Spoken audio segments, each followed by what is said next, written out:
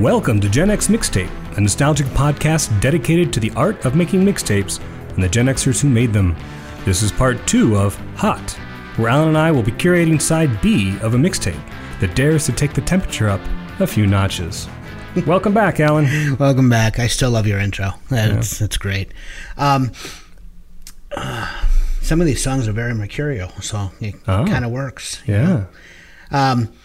I hope the audience appreciated last week's very eclectic mix. I don't know. My mix this week is not quite as varied. In fact, I dare say I think I like my side B better than side A.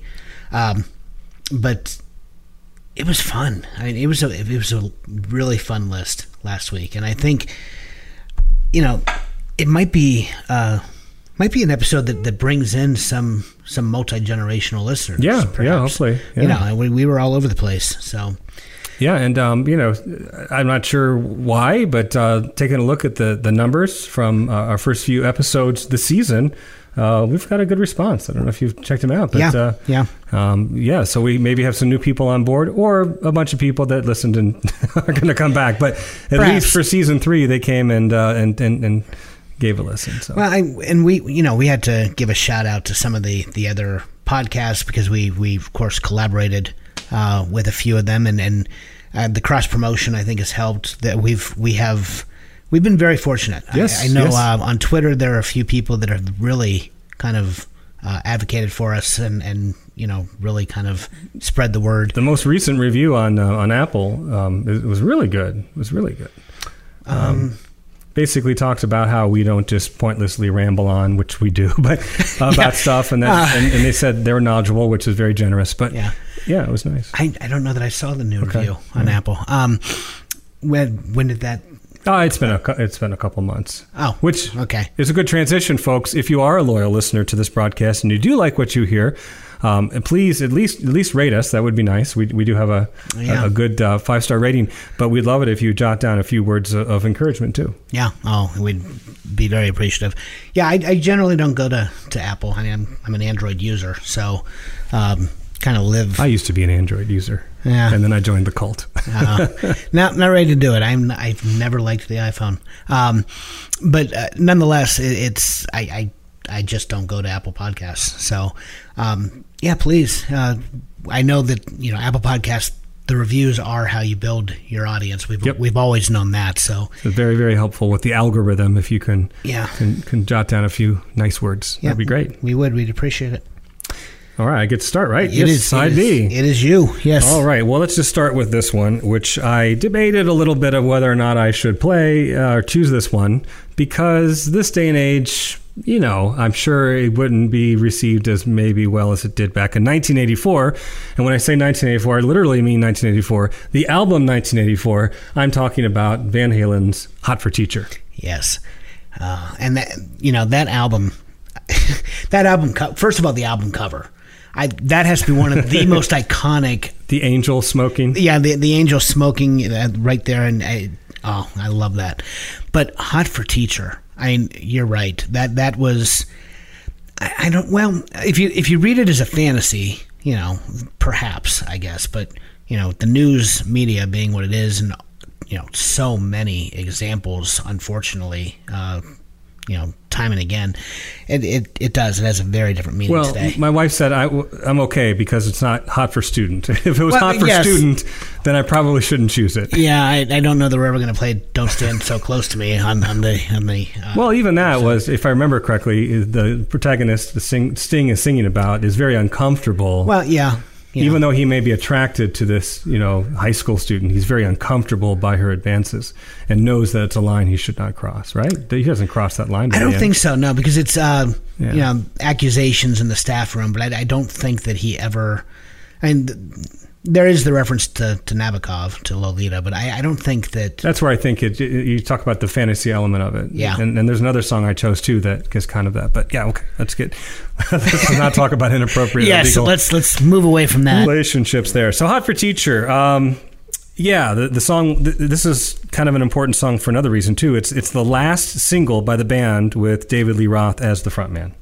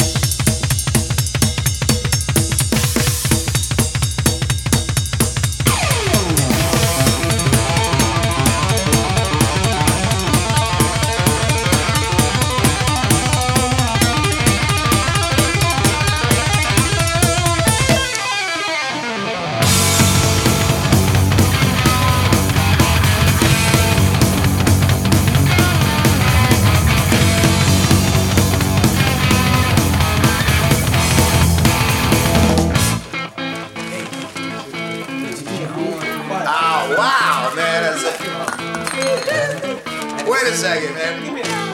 What do you think the teacher's gonna look like this year?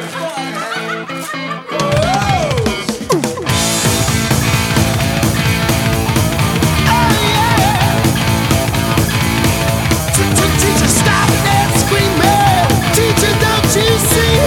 Don't wanna be no uptown fool. Maybe I should go to hell, but I'm doing well. Teacher needs to see me after school. I think of all the education that I missed, but that my homework was never quite like this. Oh, got it bad, got it bad, got it bad. I'm hot for teacher. I've got it bad, so bad. I'm hot for teacher.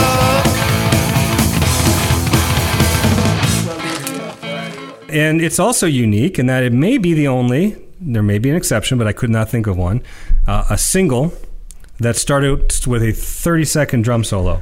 Oh, and it is incredible. No less. A drum solo that resembles the engine of a motorcycle. Yeah, and the double bass drum that's going on there is just. Whew.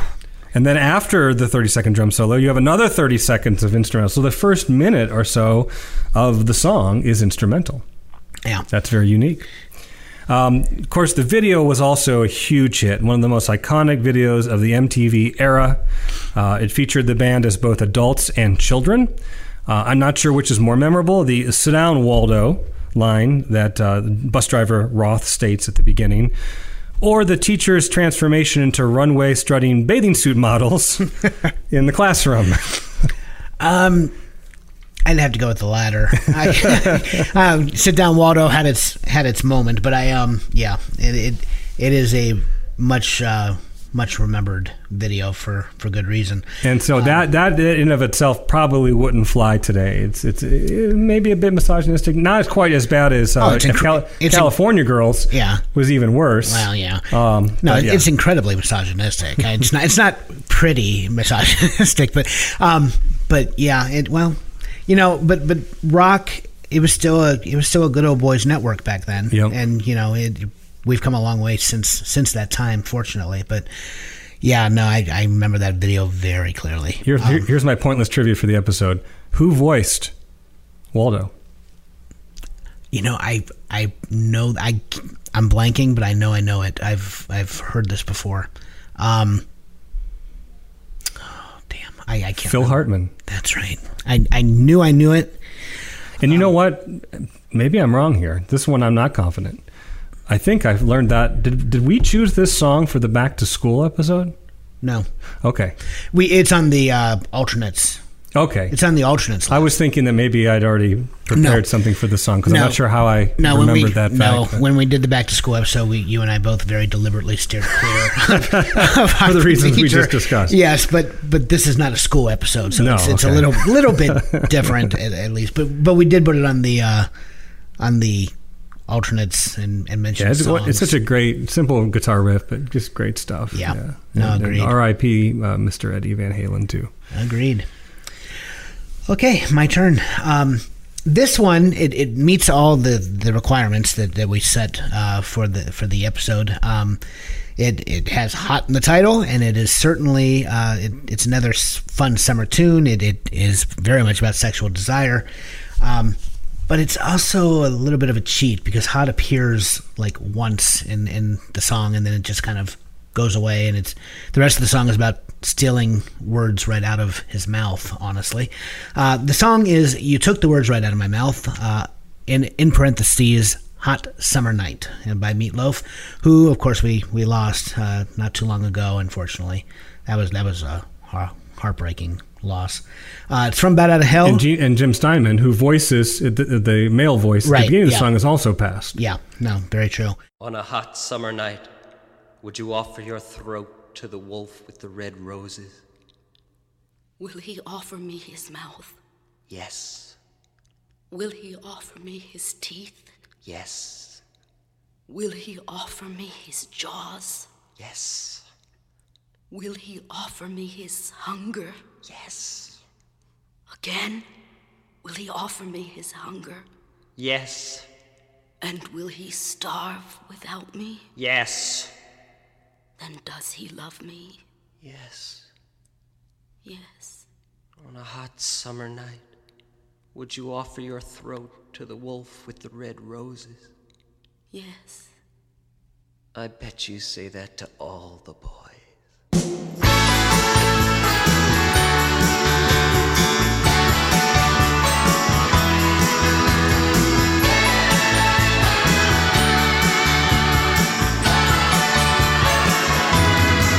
It was a hot summer night and the beach was burning. There was fog crawling over the sand.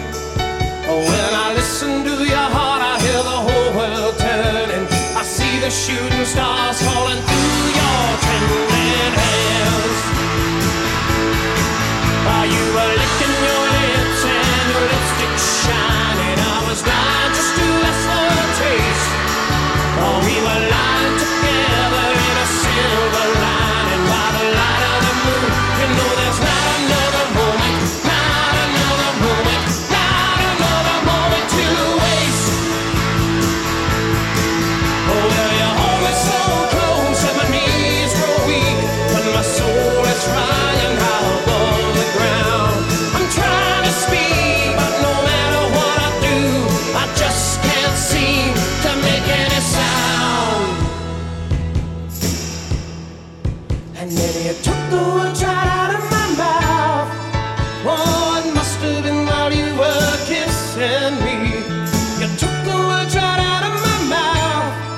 Oh, and I swear it's true. I was just about to say I love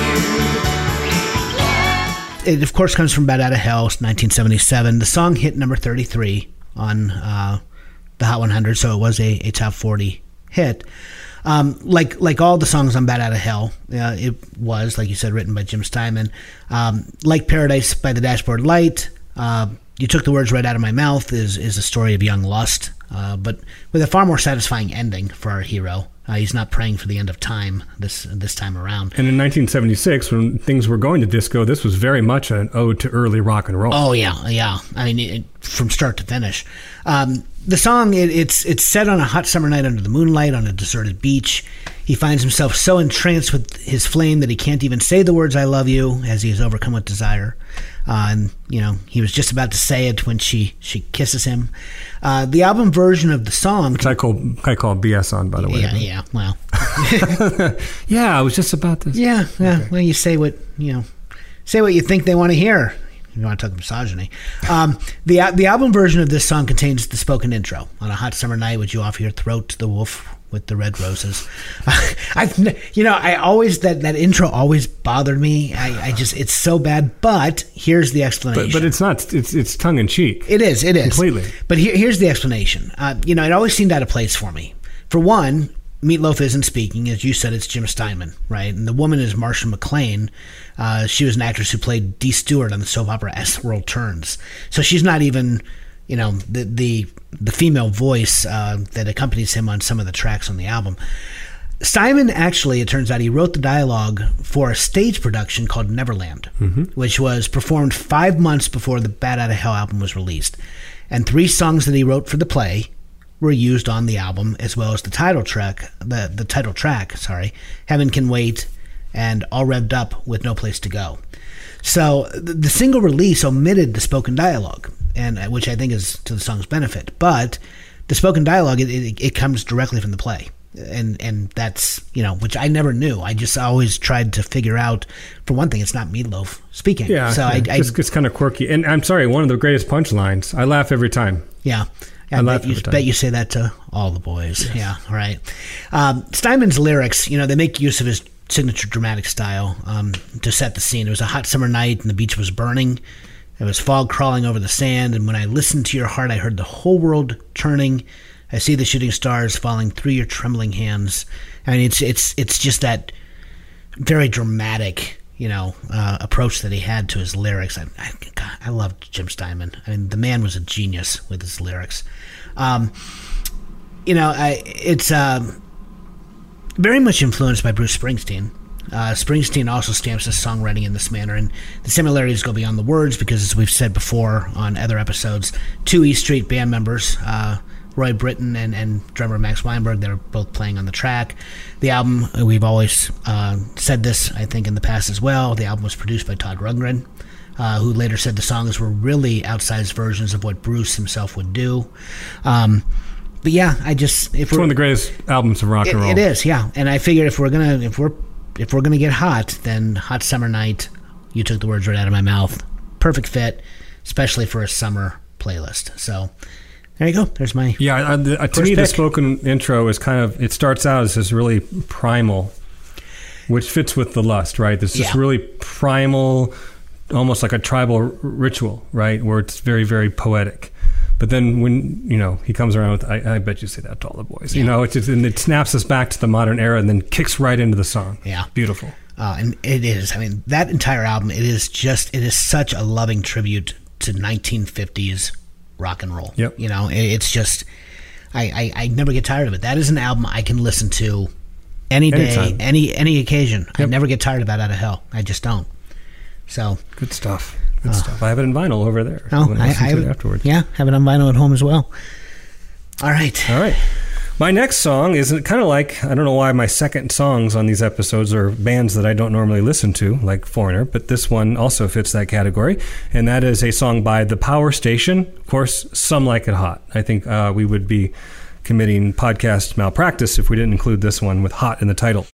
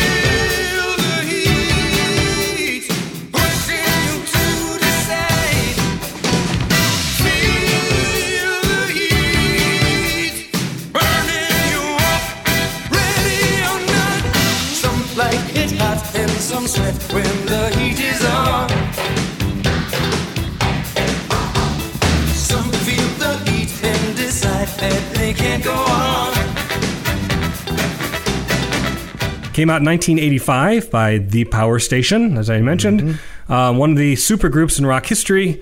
Power Station's made up of singer Robert Palmer, who is not from Emerson, Lake and Palmer, as I thought when I was a kid. Yeah, I always thought the same thing. Chic drummer Tony Thompson and John and Andy Taylor of Duran Duran fame. Yep. And by the way, congratulations to Duran Duran. They've been selected to the Hall of Fame this year with, finally, Pat Benatar. This is a fantastic list of inductees this year. Yes. Eminem, Pat Benatar, God, who all made it? Lionel Richie, Duran Duran, of course, as you said. Carly Simon has made it. The Eurythmics are finally in. Judas Priest. Even Harry Belafonte. Yeah. I mean, just from start to finish, the inductee list this year, I'm thrilled with. Finally, it's a list where not one inductee in my mind is undeserving. I love what they get. And Dolly. Yeah, Dolly Parton, yes. Which I am totally behind Dolly. Well, didn't we talk about how there were no country music artists inducted except for Johnny Cash? Johnny was the only one. Now there are two. Yeah. And hopefully this sets a trend, because there are a number of country artists, not only were they crossover artists, but, I mean... Like Eddie Rabbitt? No, I'm kidding. Well, Eddie Rabbitt... I know, but... but like, where the hell is Willie? Willie Nelson not being in the Rock Hall. The outlaw country stuff, which was very influenced by rock. Oh yeah, I mean it's Southern rock. So much of it. No, I'm Even John Denver, Denver will make it, I think, eventually. If no one burns his, no one burns his card. But yeah, no, I am. I'm thrilled with this year's. And folks, if you're not familiar with that story, when he won the country, I think we talked about it in one episode. When he won the Country Music Award? Yeah. The person presenting. You talk about Taylor Swift, and we talk about, of course, recently now the Will Smith, Chris Rock debacle, but the presenter, I forget who it was, but actually burned the card that pronounced John Denver as, I don't know if he was the best new artist or what he won, but it was actually Charlie Rich. Charlie Rich, yeah, he's the one that set fire to John Denver. He was too folky for the old school country guys. Yeah, which I love John Denver. Yeah. So.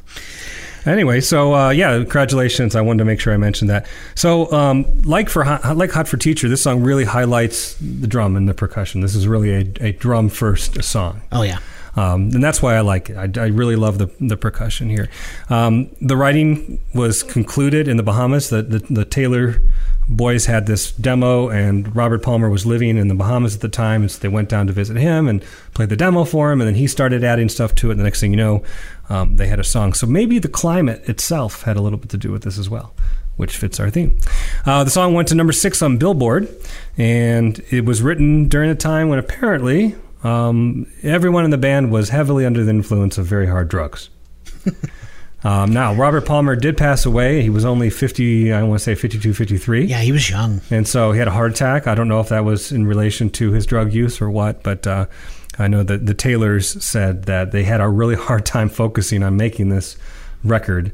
In fact, a bassist, which I can't remember, I think Andy Taylor's the bassist, because John Taylor, I think, was the guitarist. Got my Duran Duran kind of confused there, but had a hard time even playing his bass parts because he was so strung out. So that's not good, but this is a good song that came out of that.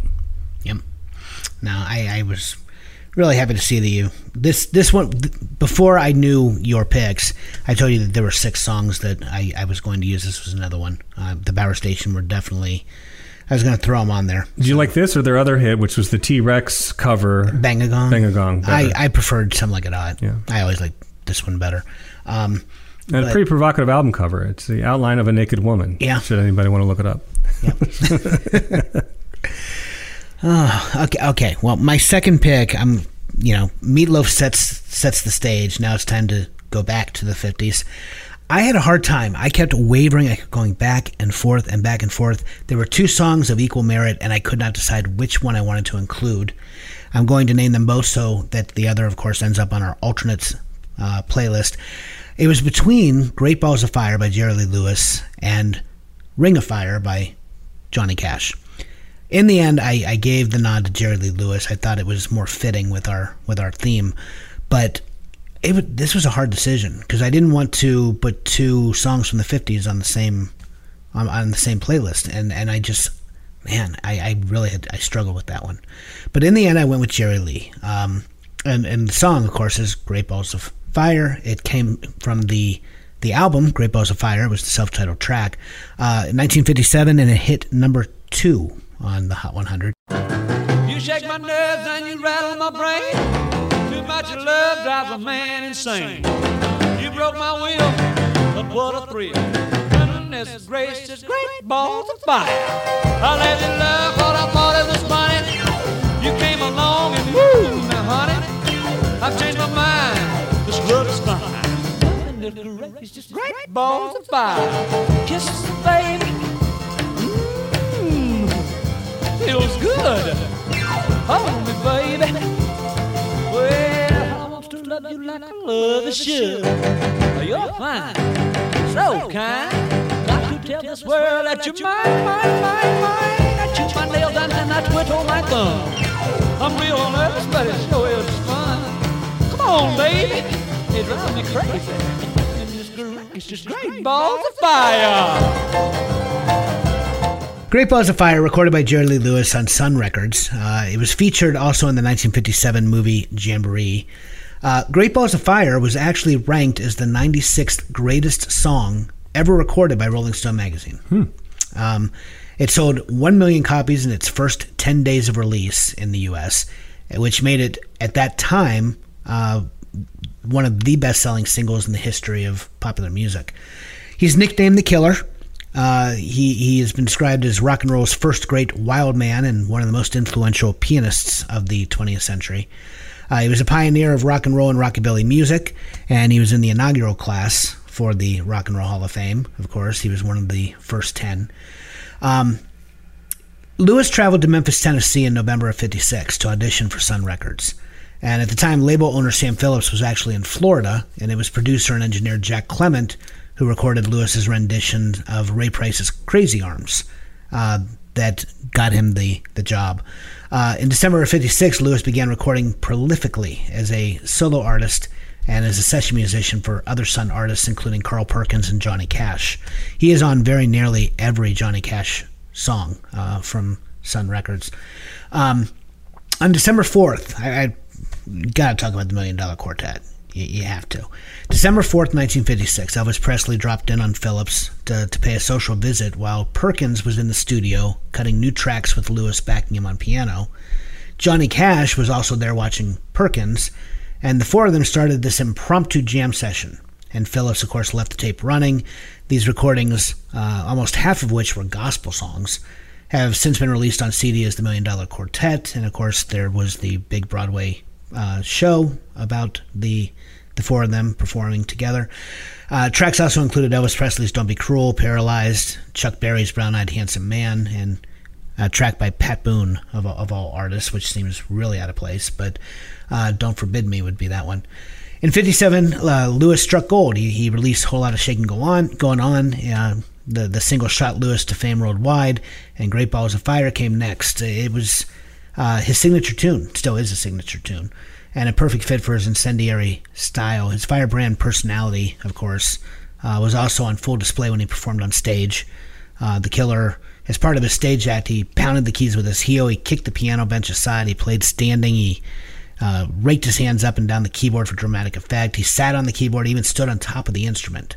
And Lewis told the Pop Chronicles that kicking over the bench originally happened by accident, but when it got a favorable response, he kept it in the act.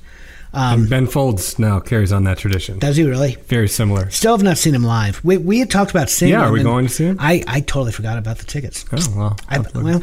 I'll check. Okay. If they're still available. I'm guessing there are still tickets available. I forgot all about it until just now. Like Lewis's previous hit, Whole Lot of Shaking Going On, Great Balls of Fire, folks, is filled with sexual innuendo. I mean, let me love you like a lover should, right? Which was shocking for a Southern musician in 57. But it also troubled Lewis as a religious man. Because according to several first-hand sources, including Johnny Cash, Lewis was a devout Christian. He thought about being a preacher. His cousin, Jimmy Swaggart. Jimmy Swaggart is his cousin. Yeah, Lewis was a devout Christian, and he was troubled by the sinful nature of his own material. He believed, he genuinely believed, I think he still does, in some interviews I've heard him say. Is he still living? Yeah, he's the only member of the $1 Million Quartet that is still alive. Yes, he is still alive. But Jerry Lee Lewis, even today, he has said that he does believe that his music is leading him and his audience to hell. He firmly 100% believes that. As a teenager, he studied at the Southwest Bible Institute in Texas before being thrown out for daring to play a boogie-woogie version of My God Is Real. And that early incident, I mean, it foreshadowed his lifelong conflict over his faith in God and his love of playing the devil's music. In fact, Lewis had a recorded argument with Sam Phillips during the recording session for Great Balls of Fire, and it was a song he refused. Jerry Lee Lewis refused to record Great Balls of Fire, and you can actually hear on that recording. Jerry Lee Lewis considered the song to be blasphemous. He actually says to Sam Phillips at one point, "How can the devil save souls? What are you talking about, man?" And Phillips, during the heated exchange, he just let the tape roll. It's out there for anyone to hear. And actually, the gospel songs during that famous $1 Million Quartet, with Elvis and Carl Perkins, Johnny Cash, they performed several gospel songs. Lewis's biographer, Rick Bragg, explained that part of the reason the recording only features Lewis and Elvis singing is because only Elvis and Jerry Lee were raised in the Assembly of God. The others, Johnny Cash and Carl Perkins, didn't know the lyrics to these gospel hymns, actually. For a short time, Lewis was one of the most popular performers in the world, folks, but his rock and roll career faltered in a hurry in the wake of his marriage to 13-year-old Myra Gale Brown, who also happened to be the daughter of his cousin and bass player J.W. Brown. So when word got out that Lewis had married his 13-year-old cousin, he was actually in Britain at the time. He was headlining shows with Buddy Holly and Chuck Berry in England. And when the UK press found out, public outrage forced him to leave the country. And back in the States, his career faltered. Radio stations refused to play his records, and stores refused to sell them. And that was very nearly the end of The Killer. But he did, in the 1970s, have a comeback with country music. So, did you see the biopic with Dennis Quaid and I believe Winona Ryder? Winona Ryder, yeah. She plays Myra. Yeah, I think it was called Great Balls of Fire. It was, yeah. And I really like it. I thought Dennis Quaid played an incredible Jerry Lee Lewis. But yeah, it never ceases to amaze me. This man has been in and out of trouble. He's been married 8 times now. Jeez. 2 of his wives died shortly after they were married. He was alleged. It was alleged. It's never been proven. The whole story dropped, but it was alleged that he might have even been responsible for the death of one of them. He did have that arrest outside of Graceland where he showed up drunk with a gun in his hand at the gates of Graceland. A lot of Phil Spector vibes. Oh, yeah. I mean, Jerry Lee, he's... Yeah, hell, the man was called the Killer, But, you cannot deny his place in rock and roll history. He was the first rebel, really, the very first rebel on the scene. So, had to include Great Balls of Fire. Yeah, no, it's a great one. And so is the Johnny Cash tune, but I agree this one fits our theme better. This one just felt right. So, all right, you're up. I'll be talking about Jimmy Cash. I'll be talking about Johnny Cash later on in the broadcast, but not now. All right, my next pick. Yes. There's just something about punk rock. I'm a fan. Yes, sir. It's minimalist. It's easy enough for just about anybody to play. And when you hear about a lot of punk groups starting out, the Ramones and the Clash, they didn't really know what they were doing at first. Go-Go's, right? We talked about the Go-Go's. They started out as a punk band, and they couldn't really play their instruments. And so it's a great equalizer for any kid that wants to become a rock star, because you can play punk rock pretty easily. Mm-hmm. And then usually, like in the Go-Go sense, they branched out into other forms, and specifically pop music in their case. But what punk lacks in musical complexity, it makes up in raw power and energy. And that's why it really lends itself to a lot of protest. And a lot of British punk music in the late 70s, of course, were protesting the economy and the different opportunities or lack of opportunities they had as young men in that country. I am choosing a punk band that came out, though, in the late 90s. And I had a big thing for this band, so I'm glad I finally got a chance to talk about the Donnas. Mm-hmm. Love the Donnas. This song is You Make Me Hot. It's from the 1998 American Teenage Rock and Roll Machine album. And it's just... And the Donnas had, I believe they had 7 studio albums. And you can just see them become better musicians as they go along. They take huge leaps from record to record. And this is, I believe, did I say it was their, I think, first or second album. So it's still pretty raw.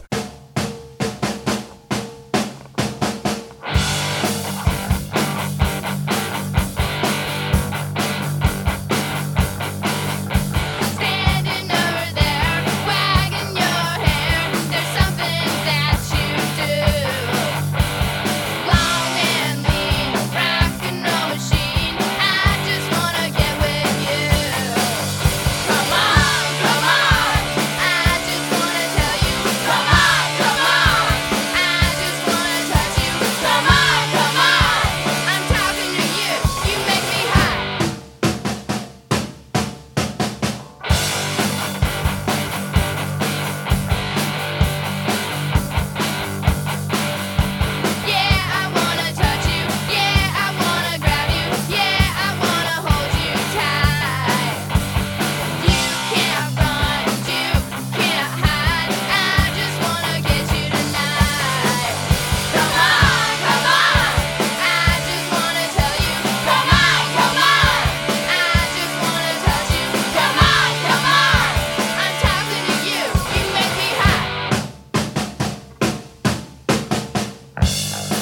The Donnas actually formed a middle school, and they conjured up the likes of the Ramones and the Runaways. So if you think about it, they were in middle school probably when we were in college.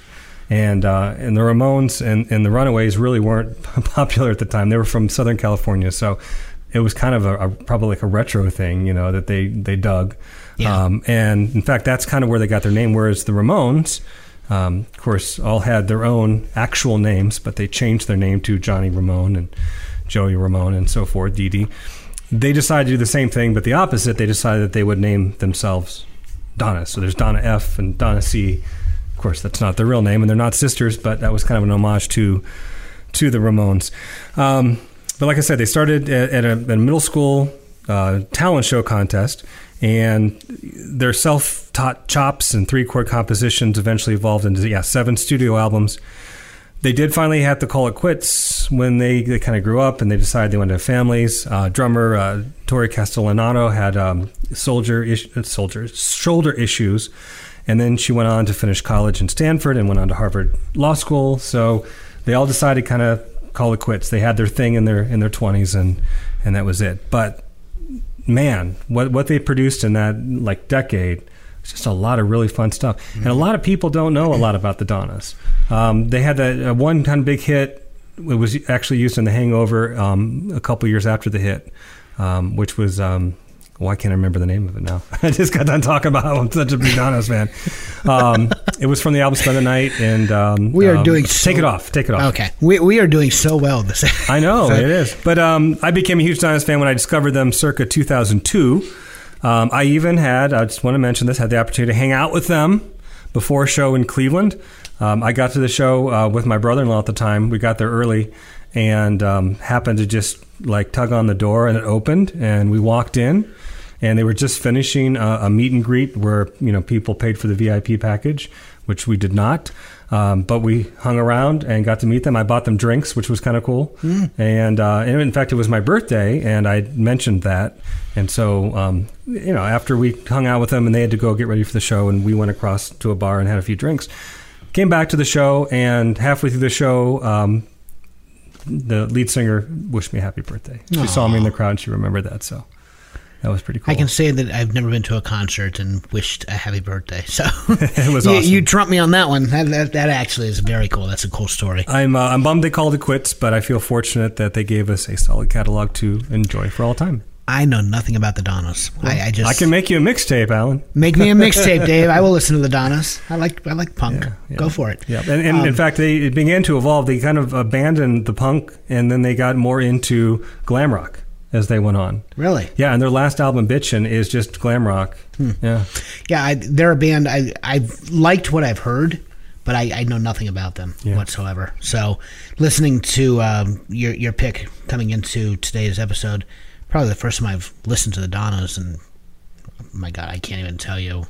I vaguely recall they were at FAL. I think that we had maybe. No, I don't think so. They would have still been in middle school back then. So really, their first album was 96, 97. Who am I mistaking them with then? Juliana Hatfield 3? Oh, yes, Juliana Is that who I'm mistaking? Yeah. The Juliana Hatfield 3. No, you could tell they were not only fans of punk, but they were fans of glam rock. And so just as they evolve, you can hear more and more of that glam rock. In fact, on this album here is where the transition began to change, because they did a cover of Meet Me After Midnight, and which I believe was Judas Priest. And then they just kind of went full-on glam rock by the end of their career. Yeah, so I know very... I don't even know how old they are, apparently, so, or how old we are, one or the other. So we're pushing 50. That hurts. Yes, that hurts. Okay, honest folks, we generally know a lot more about music than we are letting on this week. So if this is your first time listening to us, don't think that we are kind of winging it, even though we are. We generally know a bit more than this episode might suggest. You done with the Donnas? Yep, I am all finished. Okay, well, my next one, and Dave alluded to it, I think last week. It was last week. I'm pretty sure it was last week. He said that the Doors were coming up, and here they are. And this song needs no introduction. Of course, I'm talking Light My Fire.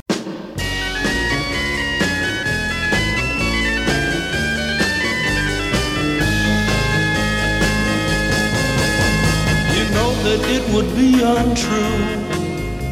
You know that I would be a liar if I was to say to you, girl, we couldn't get much higher. Come on, baby, light my fire. Come on, baby, light my fire. Try to set the night on fire. The time to hesitate is through. No time to wallow in the mire. Try now, we can only lose, and our love become a funeral pyre. Come on, baby, light my fire. Come on, baby, light my fire. Try to set the night on fire. Yeah.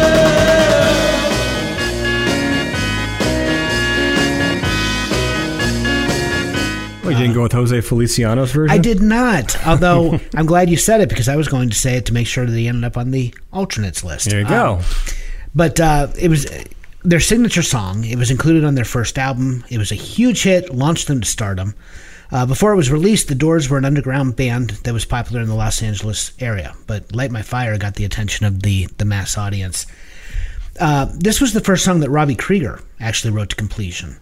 Jim Morrison did most of the songwriting for the album, but he needed some help. He asked Krieger to step in, and the 20-year-old guitarist asked him what to write about, and Morrison replied, something universal. So Jim Morrison indicated in his notebooks that he disliked this song and hated performing it. He also seemed to resent that the popularity of the band derived from this song, which he did not write. Which, if you know anything about Jim Morrison, that should not come as a surprise. There are some pretty basic, very basic, but effective rhymes in the song. Fire, liar, higher, mire, pyre.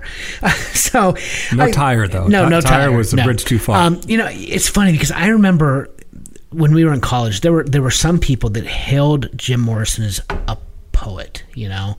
I never understood it. I like the Doors. I love the Doors, but Jim Morrison was just, their songs are so repetitive, you know. Some of his stuff was poetic. And he did some spoken word stuff. And yeah, his brain is squirming like a toad. Yeah, I love Riders on the Storm. I do too. I do too. I love the Doors in general, but I mean lyrically, I like that song. But yeah, their rhymes were very often very minimalistic, to say the least. And you're probably going to say this, but the whole part about Higher, they weren't even supposed to sing that on Ed Sullivan. All right, go ahead. I don't want to steal your thunder. Well, you just did. Well, no, you can tell the story. I wanted to be first to mention it. You can usurp me. I do not mind. I'm making enough mistakes on my own here. The song topped the Hot 100 for the first 3 weeks of July '67. It sold over 1 million copies. It was the first #1 hit for their record label, Elektra. And the producers of the Ed Sullivan Show, they asked the band to change the line, "Girl, we couldn't get much higher," for their appearance in '67. Morrison said that he would, and then he sang it anyway. And afterwards, he told Sullivan that he was nervous and simply forgot to change the line, and that didn't fly. The Doors were never invited back to Ed Sullivan.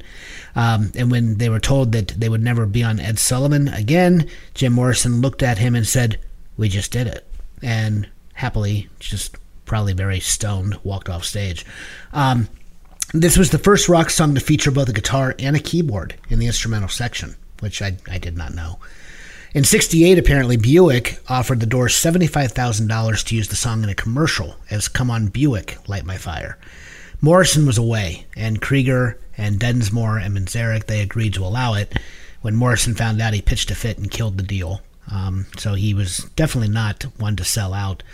Light My Fire, also, this was the last song Jim Morrison ever performed live. It took place at the Doors concert at the Warehouse in New Orleans in December of 1970. Midway through the song, Morrison became exasperated and he smashed his microphone into the floor, ending the show. It was also the last song that the Doors played live as a trio, as they continued without Morrison after his death. According to Ray Manzarek, now some of this I found really interesting, and I know I'm rambling a bit here, but some of what I found I did not know it.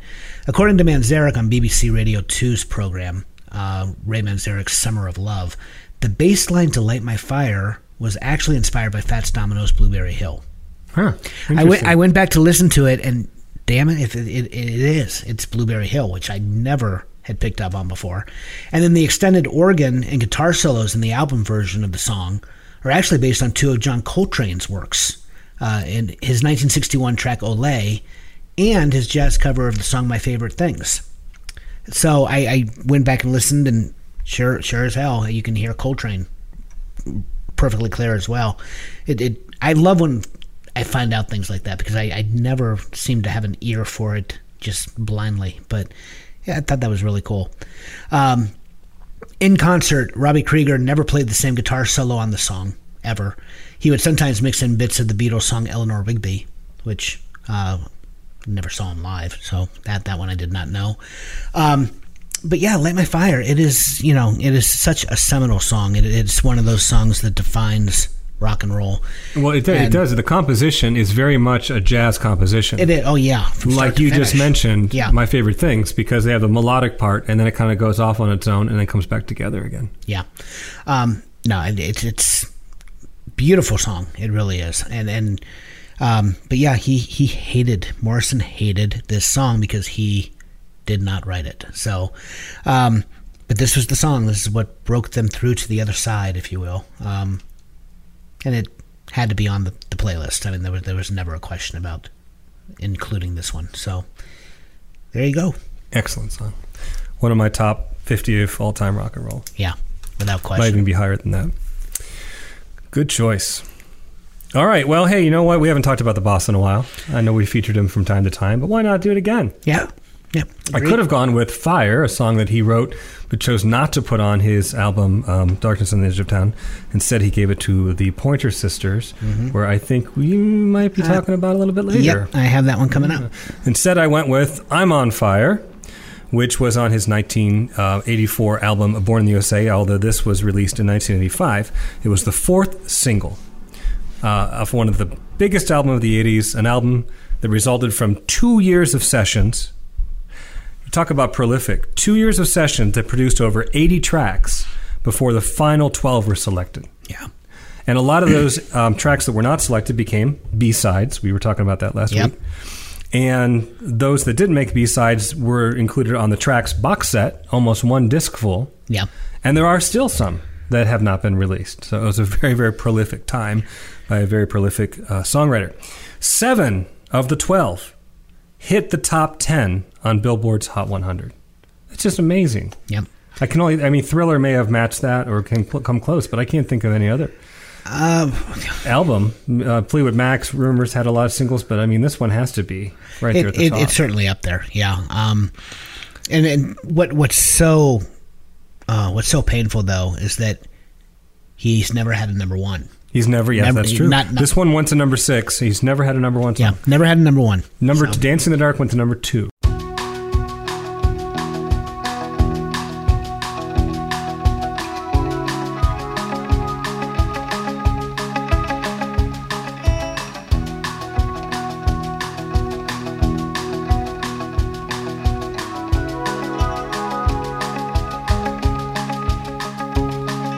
Hey, little girl, is your daddy home? Did he go and leave you all alone? I got a bad desire. Oh, I'm on fire. Tell me now, baby, is he good to you? And can he do to you the things that I do? Oh, no, I can take you high.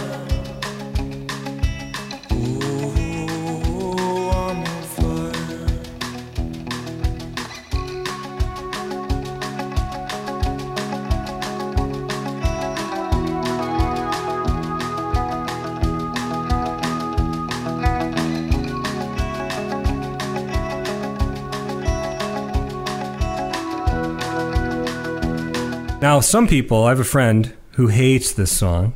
He feels it has this like creeper stalker vibe. My wife also kind of, she didn't like the song growing up because she thought it was some kind of creepy guy, kind of thing too. Especially with, hey, little girl, is your daddy home? Right. And of course, he's using it in a way of, it's colloquialism. It is. Yeah. Like if somebody in their early 20s was still living home with their parents, which would have been, common. It still is. People are still living at home. And little girl, yes, it's a very misogynistic way to refer to a female, but at the time. Yeah. But yeah, at the time, too, it kind of showed where some people did interpret it as a little creepy. But really, this Johnny Cash-inspired song is simply about a man's lust for another woman. Yeah. One that's taken, no less. Yes, one that's taken. And the video was iconic for several reasons, if you remember the video. Mm-hmm. It was the first one where he decided to act, and it's a conceptual video. All previous videos were live performances or staged live performances, like Dance in the Dark. Oh, yeah. This one had a whole concept. He's working as an auto mechanic. Auto mechanic of course, that is a kind of archetype for the sexy, dirty bad boy. Yeah. Anyway, you had Uptown Girl with Billy Joel. Of course, his video, he was a mechanic. Yeah, and he had to be pushed on a cart to be that one to be as tall as Broadway Christy with the dancing and everything, and the break dancing, no less. Yes, that's true. We had the breakdance segment, 1950s break dancing. Yeah. But with Bruce, there wasn't any shtick to it. It was simply he was working on this woman's Thunderbird, I believe it was, and never see her face, which is what leads me to believe that not only the song but the video is a fantasy. And he, basically, she gives him the keys, says that he can drop it off at her house, and we have this idea that there's something going on here between the lines. He fixes the car, he drives it up to the Hollywood Hills, and he has that one. This is what's so great about the boss. I mean, so many of his songs are basically short stories. Yeah. And this video basically takes the concept of the song and then fleshes it out. It's a short story. We have a character with a conflict. And when we see that conflict, and he's a pretty decent actor, and he chooses to do the right thing, because we find out in some way that it's a married woman, and he chooses not to knock on the door, but he puts the keys in the mailbox and he walks home. It's just perfect. Yeah. It really is. It really is. It won the MTV Music Award for Best Male Video. It's been covered by dozens of artists, including Johnny Cash himself. Mm-hmm. He did a lot of covers in later albums. Tori Amos, Sarah Bareilles, and Barry Gibb. I need to add one to that because I don't know. She is a new artist and Soccer Mommy. Soccer Mommy did a version. Yep, her version. It gives me chills. Mm-hmm. I mean, I love her acoustic version of this. In fact, I didn't have Springsteen's version on my original list. I was actually with Soccer Mommy, nice. And then I dropped it, of course, because you had Bruce. But I just got to put the shout out there because I want it on the alternates list. I love that version of the cover. It's just fantastic. But it's not Springsteen. Right. I mean, this is. It's still when you talk about the great love songs, the ballads of the 1980s. This is right up there. Songs. Well, yeah. I used to think it was an homage to Elvis, but actually it's more of a Johnny, which I see that totally. It's a Johnny Cash thing. But. Now, the one I'm going to talk about was written for Elvis, but that is not coming up just yet. So, yeah, I'm on fire. Great song. Okay, well, my next one is unique in that it is the only track that does not have fire, burning, and or hot in the title. But the fire is in the song. I mean, it's everywhere in the song. I'm talking about Venus, okay? This is another one. I did not know, do I go with Shocking Blue or do I go with Bananarama? And I bounced back and forth and back and forth. It was originally recorded by rock band Shocking Blue, and the group's guitarist Robbie Van Leeuwen had written the song. His distinctive guitar riff on it was lifted directly from the Who's Pinball Wizard, actually.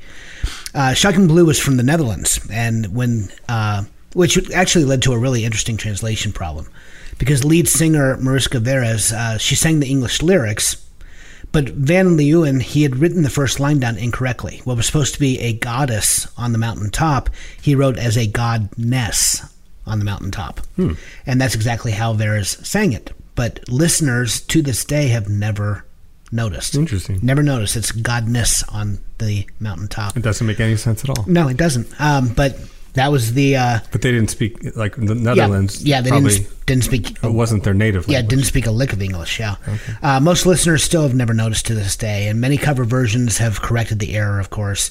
But there was always a number one hit with a misspoken first line, thanks to a typo. I did, in the end, I went with Bananarama.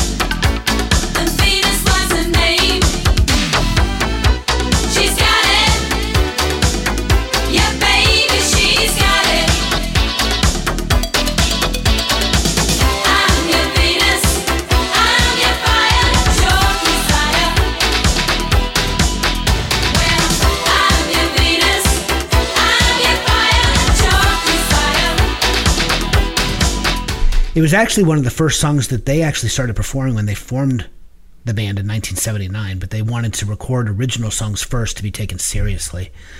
Their version, though, it also hit number one. And the accompanying music video, directed by Peter Kerr, or Curate, I'm not sure how to pronounce that name, with choreography by Bruno Tonioli. Do you remember the video for Venus from Bananarama? I don't. It was pretty hot. I just love their name. I love their name. It's one of the greatest band names in rock history. Oh, without question. It received extensive play on MTV and on the video channels across the world. In the video, the group's three members, Sarah Dallin, Siobhan Fahey, and Karen Woodward, they're presented in various costumes, including a she-devil, a French temptress, a vampiress, several Greek Well, now goddesses. I know what I'm doing tonight. Yeah. In one sequence of the video, Sandro Botticelli's painting The Birth of Venus is adapted as a tableau, Vivient, actually. The video marked a pivotal shift towards a more glamorous and sexual image for the group, because prior to that, all of their earlier work, they presented a more tomboyish style. Like in Cruel Summer. Yeah, exactly. In the U.S., as I said, both Bananarama's cover and Shocking Blue's original version reached number one, making it one of the few songs for that ever to happen. Strangely, in the UK, both versions reached number 8, and both spent 13 weeks on the chart with that song. So it was like a mirror image across the pond, both sides. In 1959, Frankie Avalon had a U.S. number one hit with the same title, Venus.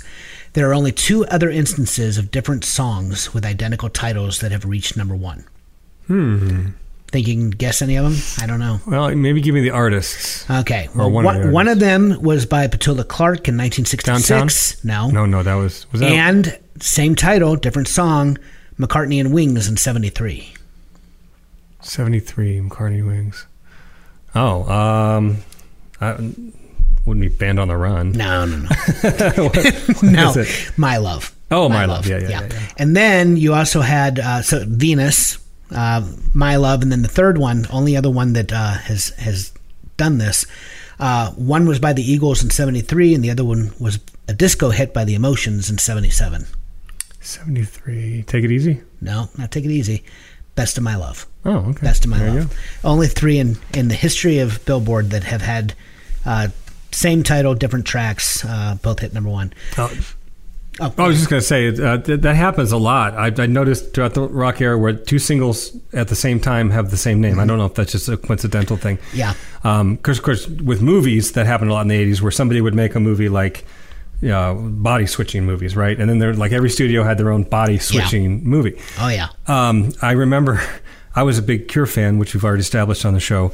And when I met my now wife, we were kind of dating, and I was introducing her to music I like. And she said, "Oh, The Cure, that's that single that I bought accidentally." And I said, "What do you mean?" Well, there was another song. There was a Cure song called Love Song, which was a single. And there was another, it was a glam rock song called Love Song. I want to think it might have been by Tesla. And that's the song that she intended to purchase because she heard it on the radio. So she bought the single, but she bought the Cure version instead. And she got home and she's like, "This is not what I wanted." I don't think I've ever heard Tesla's Love Song. Yeah, I'm pretty sure that was Tesla. Yeah. Yeah. Interesting. Yeah. I could look it up. I have a device here that allows me to do that. But anyway, that seems to happen a lot for whatever reason. But it's interesting that only the number one thing's interesting. Yeah. And of course, I still remember the episode of Beavis and Butthead. There's one episode from the series where Butthead is trying to make up his own lyrics to Venus, but he gets frustrated because he can't think of anything that rhymes with Venus. That's great. That's right? classic. Which I'm not going to elaborate on that. But it was Tesla, by the way. It was okay. But I'm your Venus. I'm your fire. Pure desire. Pure desire. So, fire is through the entirety of the song, and while it's not in the title, I thought, gotta include the track. No, that works. So, that works. There you go, Bananarama. All right. Well, we talked about Elvis, so I'm going to actually pick a song from Elvis. Yep. Elvis Presley, late Elvis. I have a tendency to prefer a lot of the later Elvis stuff, believe it or not. Even though it's his kind of lounge phase, he had some really good tunes in there. Suspicious Minds. He did. Little Less Conversation, In the Ghetto. Yeah. And this one, Burning Love.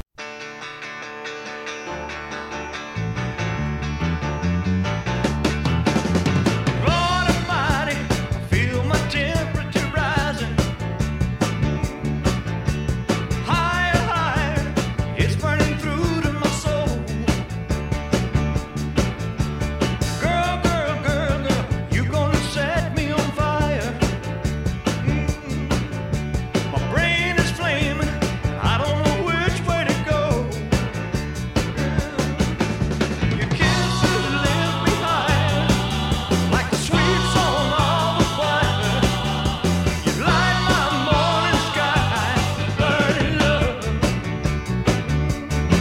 lot of great tracks, but I will always be an early Elvis guy. I just there's something about the jumpsuits. I just can't do it. This came out the year of my birth. Did I already say 1972? From the album, this is an awkwardly titled album, Burning Love and Hits from His Movies, Volume 2.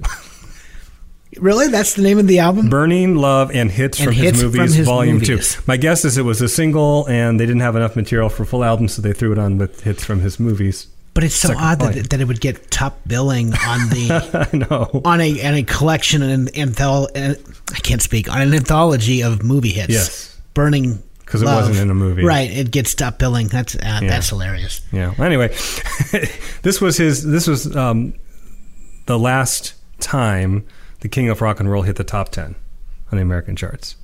Of course, he passed away, I believe it was 76? Or 77. 77. Yeah. So last single, it hit the top 10. It went to number 2. It was kept out of the top spot by what song? This is a good trivia question. This should be on Jeopardy. What year? 1972. 72. I have some hints if you need them. Kept out of the top spot in 72. All right, give me some hints. From a fellow early rock and roller. Okay. That's hint number 1. Fellow early rock and roller. So are we talking contemporary of Elvis, early rock and roller? Yes. All right, so 72. Hint number 2. It's a novelty song. My Ding-a-Ling. Yes. My Ding-a-Ling. Chuck Berry's My Ding-a-Ling kept Elvis out of the top spot. Are you kidding? No. That is hilarious. Oh, wow. My Ding-a-Ling. Now we have to include My Ding-a-Ling on the Ultra. 1972. What year is this? I'm going to get down and hail you. I've always wanted to include My Ding-a-Ling on our alternates playlist. All right. So. There you go. The song, Burning Love, is actually a cover. Yes, I did not know this. From the same year by Arthur Alexander. Arthur Alexander was kind of an R&B singer that a lot of people, or soul singer that a lot of people from the 50s that aren't. I don't know a lot about Arthur Alexander. I'll admit that. But yeah, he recorded it, and a few months later, I think it was August, is when Elvis releases it. Yeah, no, I know.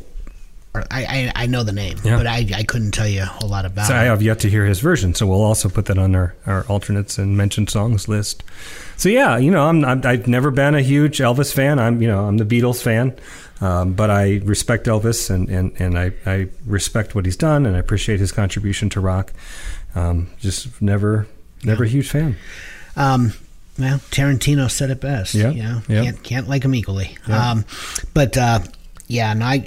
I actually made the switch because when I was younger, I was an obsessive Elvis fan, and then I discovered the Beatles, and that was when Elvis took a back seat, more or less. But nonetheless, I mean, the King of Rock and Roll for good reason. He, wow.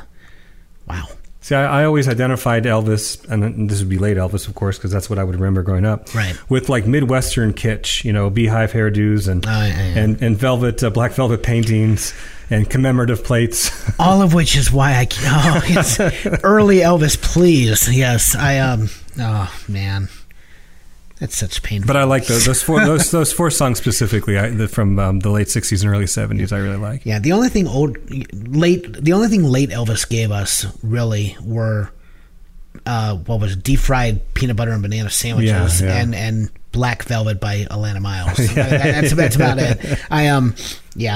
Early Elvis. Please. All right. Well, my next pick. I did not know. I should have, because it makes perfect sense. But I always kind of considered this song to be like a kind of like a Somebody's Baby by Jackson Browne. Okay. It's Hot Child in the City by Nick Gilder.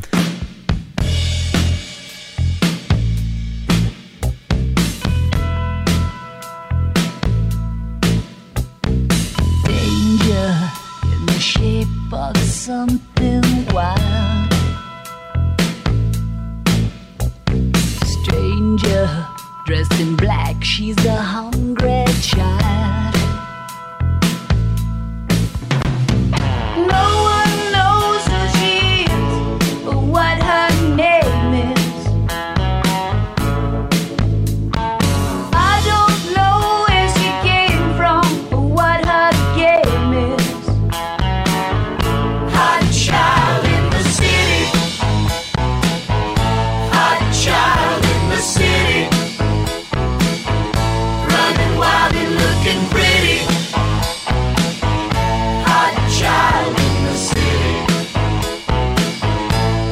Very nearly. I'm looking at side B here, my 7 through 12 picks.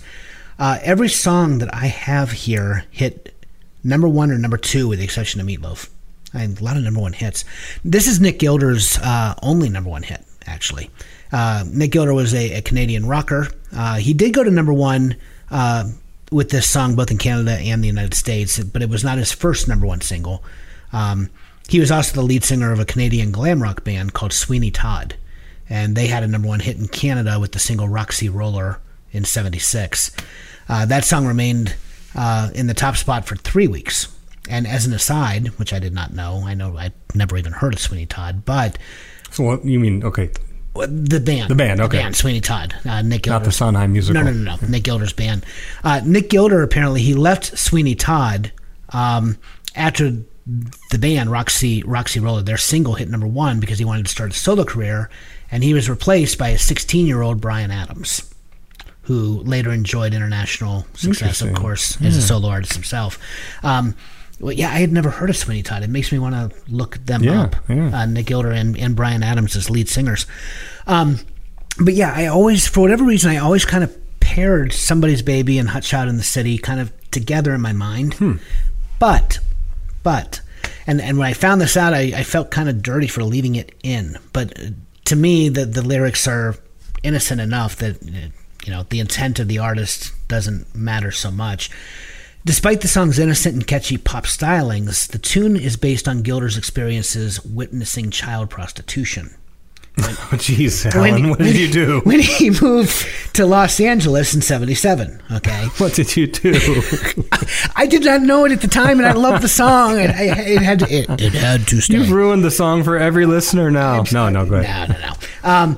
In an interview with Rolling Stone, Gilder said that he had seen a lot of young girls, 15 and 16 years old, walking down Hollywood Boulevard with their pimps. And he said that their home environment drove them to distraction, so they ran away, only to be trapped by something even worse. And he said, it hurts to see that, so I tried writing from the perspective of a lecher and in the guise of an innocent pop song, which he succeeded because... Yeah, I mean, the song doesn't fit. Yeah, nothing in the song suggests that musically, if you're going to write a song about child prostitution, you don't use that melody. Yeah, no. And the lyrics themselves, nothing in the lyrics would suggest that it's prostitution. Interesting. And to me, like I said, to me it was Somebody's Baby just a few years earlier, and I was kind of shocked to find out it wasn't, and I debated pulling it, but then I thought, no, the lyrics are innocent enough. I'll just pretend like I don't know that. Yeah, it was the number 1 hit. Everyone in the nation bought a copy, so I'm oh. You're all right now. I am, yes. Getting a little too excited. Anyway, the single took 21 weeks to get to number 1 in the U.S., and at that time, it actually held the record for the longest climb to number 1 on the Hot 100. Interesting. You know what song holds the record today? What? From 2019, which is not when it was first released, but in 2019, it took 35 weeks for the song to climb to the top spot.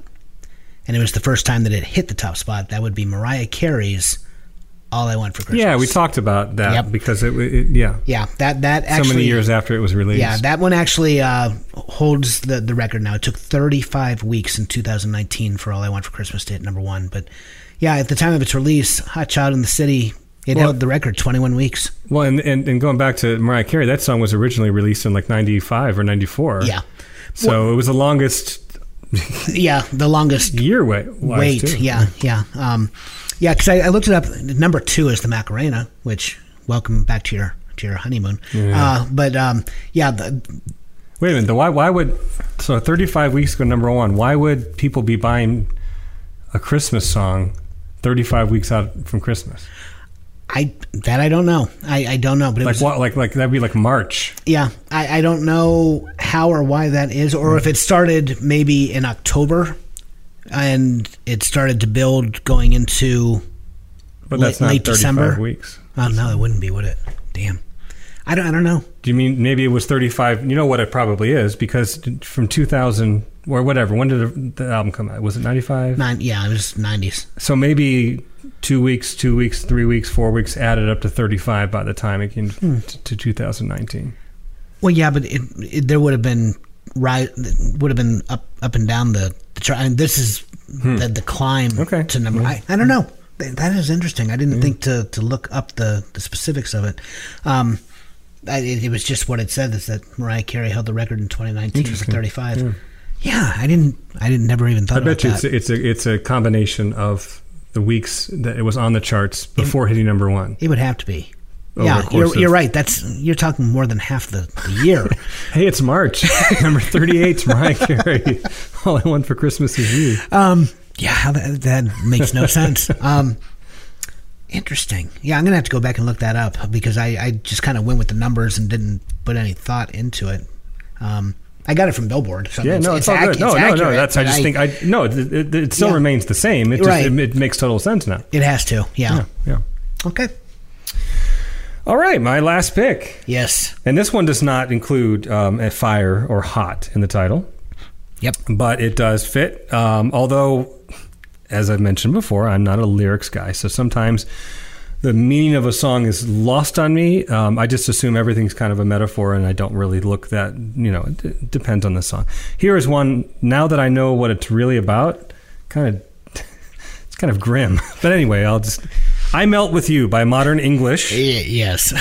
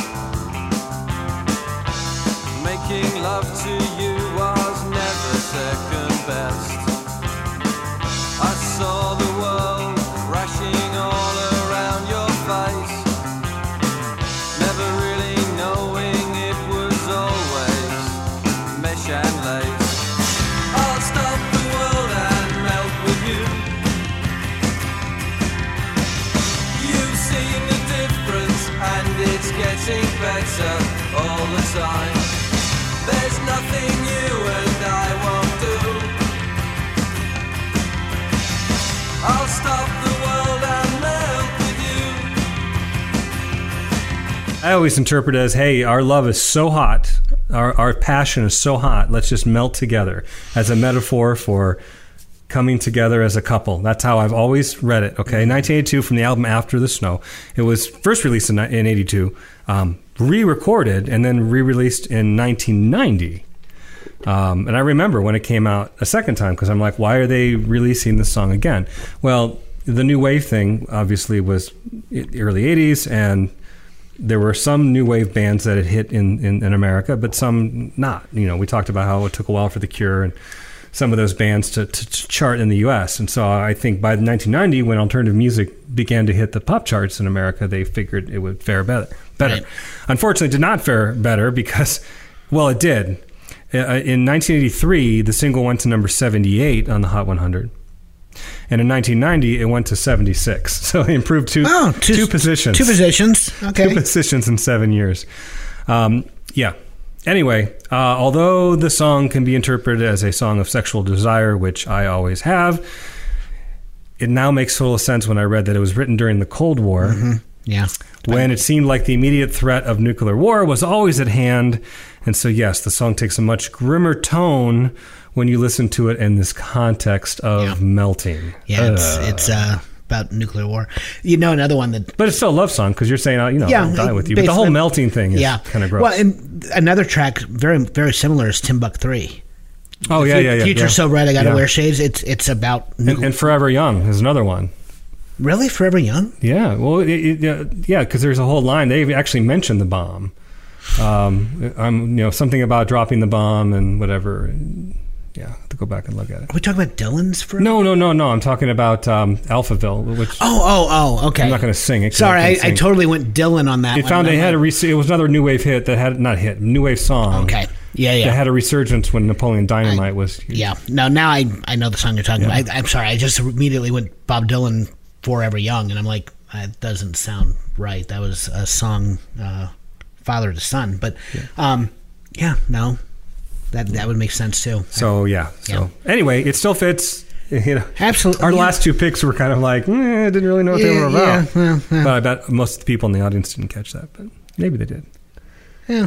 It it conjures up images of the day after the controversial television show that was on. And now, we went to the same elementary, but we did not have the same We were class. segregated. Yes. You were in the smart kids, and I was in the dumb kids. Whatever. But nonetheless, I remember we were assigned, we had to watch that show for homework. Yeah, it was assigned. We had to watch the day I wasn't after. allowed to watch it. Yeah. Parents were in an uproar. But yeah, they actually assigned it for us to watch. And man, that scared the living hell out of me. I've not seen it since. The part of me has thought about going back and seeing it. And I seeing never how saw it, but I realistic. watched the YouTube video of the part that was controversial, and I could see it then. Now it's just hokey special effects. Well, but- and I've often thought about going back and seeing how bad it is, but we were actually assigned to watch that. And folks, you have to understand, we were, God, what grade was that? 84 would have been 5th grade. Yeah, around there. Yeah. We were assigned to watch it, and I remember my parents didn't particularly care, but I remember I had friends, man, their parents were. I wasn't even allowed to see Jaws. Well, we had a pretty good bootleg tape trading system in middle school is when that happened. I remember once VCRs became a household item and people had HBO, which I did not. People would record Porky's and a lot of horror movies for the first time, Friday the 13th. Yeah, so that's how I snuck those into the house and watched them when my parents went to bed. Yeah, we all did. I remember that. Oh, man. Yeah, the day after. I have not thought about the day after in, 40 So now years. every time I listen to this classic alternative song, I'm going to think of people physically melting. Yeah, But it's a great, fun song. It is. Yeah, it very much is. All right, here is the last pick for this week. It comes to me, and we've already talked about it. I am going to go with Fire by the Pointer Sisters. Nice.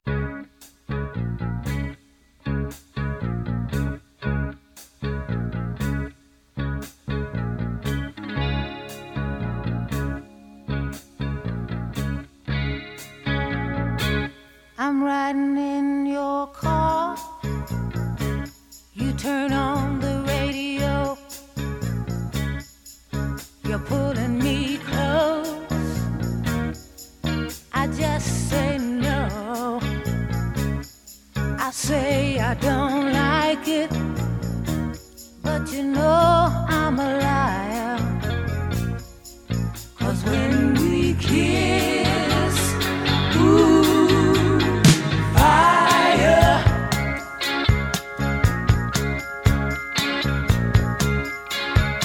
Late at night, you're taking me home. You say you wanna stay. I say I wanna be alone. I say I don't love you, but you know I'm a liar. 'Cause when we kiss, ooh, fire. This smoldering song, as we've already said, Smoldering. smoldering. I love the word smoldering. Sultry, smoldering. The smoldering song was written by Bruce Springsteen, as we've already said. At the time, he was embroiled in litigation with his former manager, which kept him from recording his own songs. And the song became a hit when the Pointer Sisters recorded it later in 1978, as the suggestion of their producer Richard Perry. Their version hit number 2 in the U.S. Springsteen actually wrote this for Elvis Presley, who was his idol growing up. He sent Elvis a demo of it in 1977, but Presley died soon after receiving Didn't he try to it. actually break into Graceland? Yeah, and he give it to actually him? jumped the gate and he literally jumped the gate in Graceland and got away with it. Elvis wasn't home that night when he did it. No security guard ever caught him, which is to me hilarious. But yeah, he sent a demo to Elvis in 1977, but Presley died soon after receiving it. The song would have fit well for Elvis, honestly. I mean, realistically, you look at Burnin' Love, and I could easily imagine him singing Fire. But Springsteen sometimes, he writes from the perspective of a man burning with desire, as we've already said, which can come off a bit predatory, which we've also already said. In this song, the girl is saying no, but he's not accepting that answer because her kiss tells a different story. When it's sung from the girl's point of view, though, which it is from the Pointer Sisters, all those concerns are allayed because the Pointer Sisters make it clear they are welcoming the advances, right? My words say split, but my words, they lie because when we kiss, ooh, fire. It's not, it takes away some of the some of the questionable properties of the lyric. Another Springsteen song with a similar theme is Because the Night, which also became a big hit for Patti Smith. Which was written about the same time. Yeah. And they're both on, what is it? The Promise. The Promise, yeah. Which was all the extended cuts that never were recorded during the Darkness sessions. Yep. While many people who heard this song knew it had hit potential, Springsteen did not release it himself until 86. And when he did, it was a live version. It was from live 75 to 85. It was released as a single when the box set came out, and it reached number 46 in the U.S. Springsteen considered, I guess, using it on both Darkness on the Edge of Town and The River, but he decided it did not fit the mood of either album. Radio stations sometimes inserted their station name into the Pointer Sisters version of this song, which I never knew this, but you turn on the radio. It would be, I'm riding in your car, you turn on the radio, and then they would pause the song and put in, 98.5 WNCF. And in my mind, I'm like, how do you do that? But I gave it a listen. There were several examples of it on YouTube. And then, of course, the song continues, You're Pulling Me Close, The Pointer Sisters, they scored with upbeat danceable songs. I'm So Excited, Jump for My Love, Neutron Dance. But their two biggest hits were Fire and another slow-burning, very lusty song, Slow Hand. Those were their two biggest. And Slow Hand, that one was written by John Bettis and Michael Clark. It then became a country hit for Conway Twitty after the Pointer Sisters released their version. So, I threw on Fire, but not Springsteen's version because we do not repeat artists on any mixtape. And folks, that is the 24 cuts for Hot. We need to sequence. Songs. Yeah, so we're going to go sequence the songs. We're going to have a deliberation where we debate and we yell and no, we're usually pretty much on the same page. Pretty amicable, actually. So, yes. So we'll be right back after this. And we're back, and that was a tough one in some places. But we kind of go in blocks, which we've done before. Yeah. In and out of different genres. We open the playlist, side A, track 1, with Hot, Hot, Hot by Buster Poindexter and his Banshees of Blue. That goes into Sweat, La La La Long by Inner Circle, followed by Fireball by Pitbull featuring John Ryan, Hot in Here by Nelly, Too Hot to Trot by the Commodores, and Hot Stuff by Donna Summer.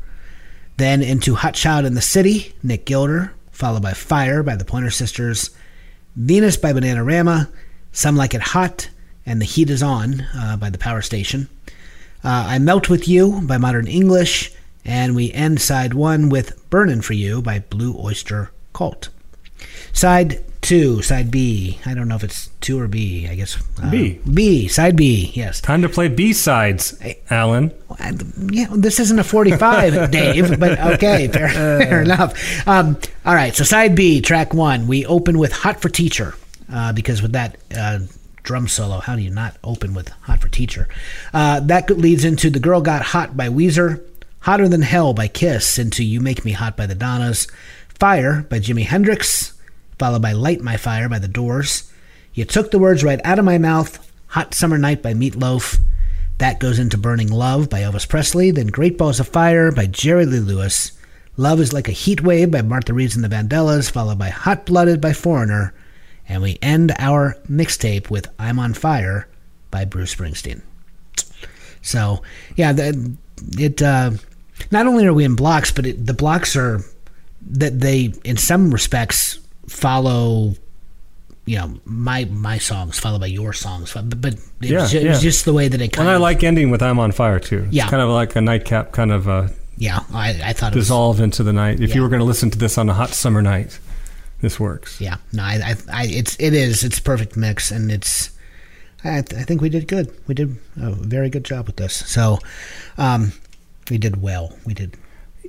colloquialism. We Yeah. did good. We We did done good. good. We done. English teachers aren't perfect, folks. No, but we try. So we listen to the kids, and then we form bad habits. You should see how we text. Anyway, Apparently, punctuation is aggressive. I found that out. I read an article about that. If you capitalize and punctuate, then Gen Z gets really uncomfortable with the I don't text. understand. I just don't understand. I don't either. So I asked Joel, actually. He's away at school, and because I capitalize and punctuate my texts, and he's like, yeah, Dad, it's really kind of, why do you do that? Chuggy is the term. Chuggy? Chuggy. What the hell is Chuggy is something that someone does that's kind of awkward. It's not necessarily offensive or wrong, but just a little off. And like, for instance, I think you did it last week when you said woke. And you said it, in the context. But when an older generation uses some lingo or something from the younger generation, or they find cringeworthy or cringe, they would say that's chuggy. Okay, I've never heard the word chuggy. The fact that I use the word chuggy makes me chuggy. It's chuggy. It's chuggy cringe. Is that what it must be cringe? Okay, or sus. Oh, I know sus. I teach. Yeah, I know all about sus. See, we're old men, but we're not just like complaining about it. Yeah, we're just trying to figure them out, and not always incredibly successful in doing it. So I don't think we totally can. Just like our parents and grandparents couldn't completely figure us out either. I think we're in a better place as teachers, but we have slightly more success in doing it. But every time that I think I have their lingo figured out, that they have so moved on. Thank goodness for Urban Dictionary. Oh, yes. Although sometimes Urban Dictionary can get you in trouble, too. Well, yeah, you don't want to look it up at school. No, you definitely do not. What are we calling this particular mixtape? Well, I mean, the most obvious would be hot, hot, hot, but is that too obvious? We could go hot stuff. Hot stuff? Okay. We could do hot stuff. We could do, look in here, Burn in Love. We could do Hot Child in the City / child prostitution. Burning for You. We could do. Honestly, we could use half of them. Or we could use all of them, really. I kind of like hot stuff. Okay, that's good. Is that good? Let's do hot stuff. All right. Well, that's all for this week. Hot funk, cool punk, even if it's old junk.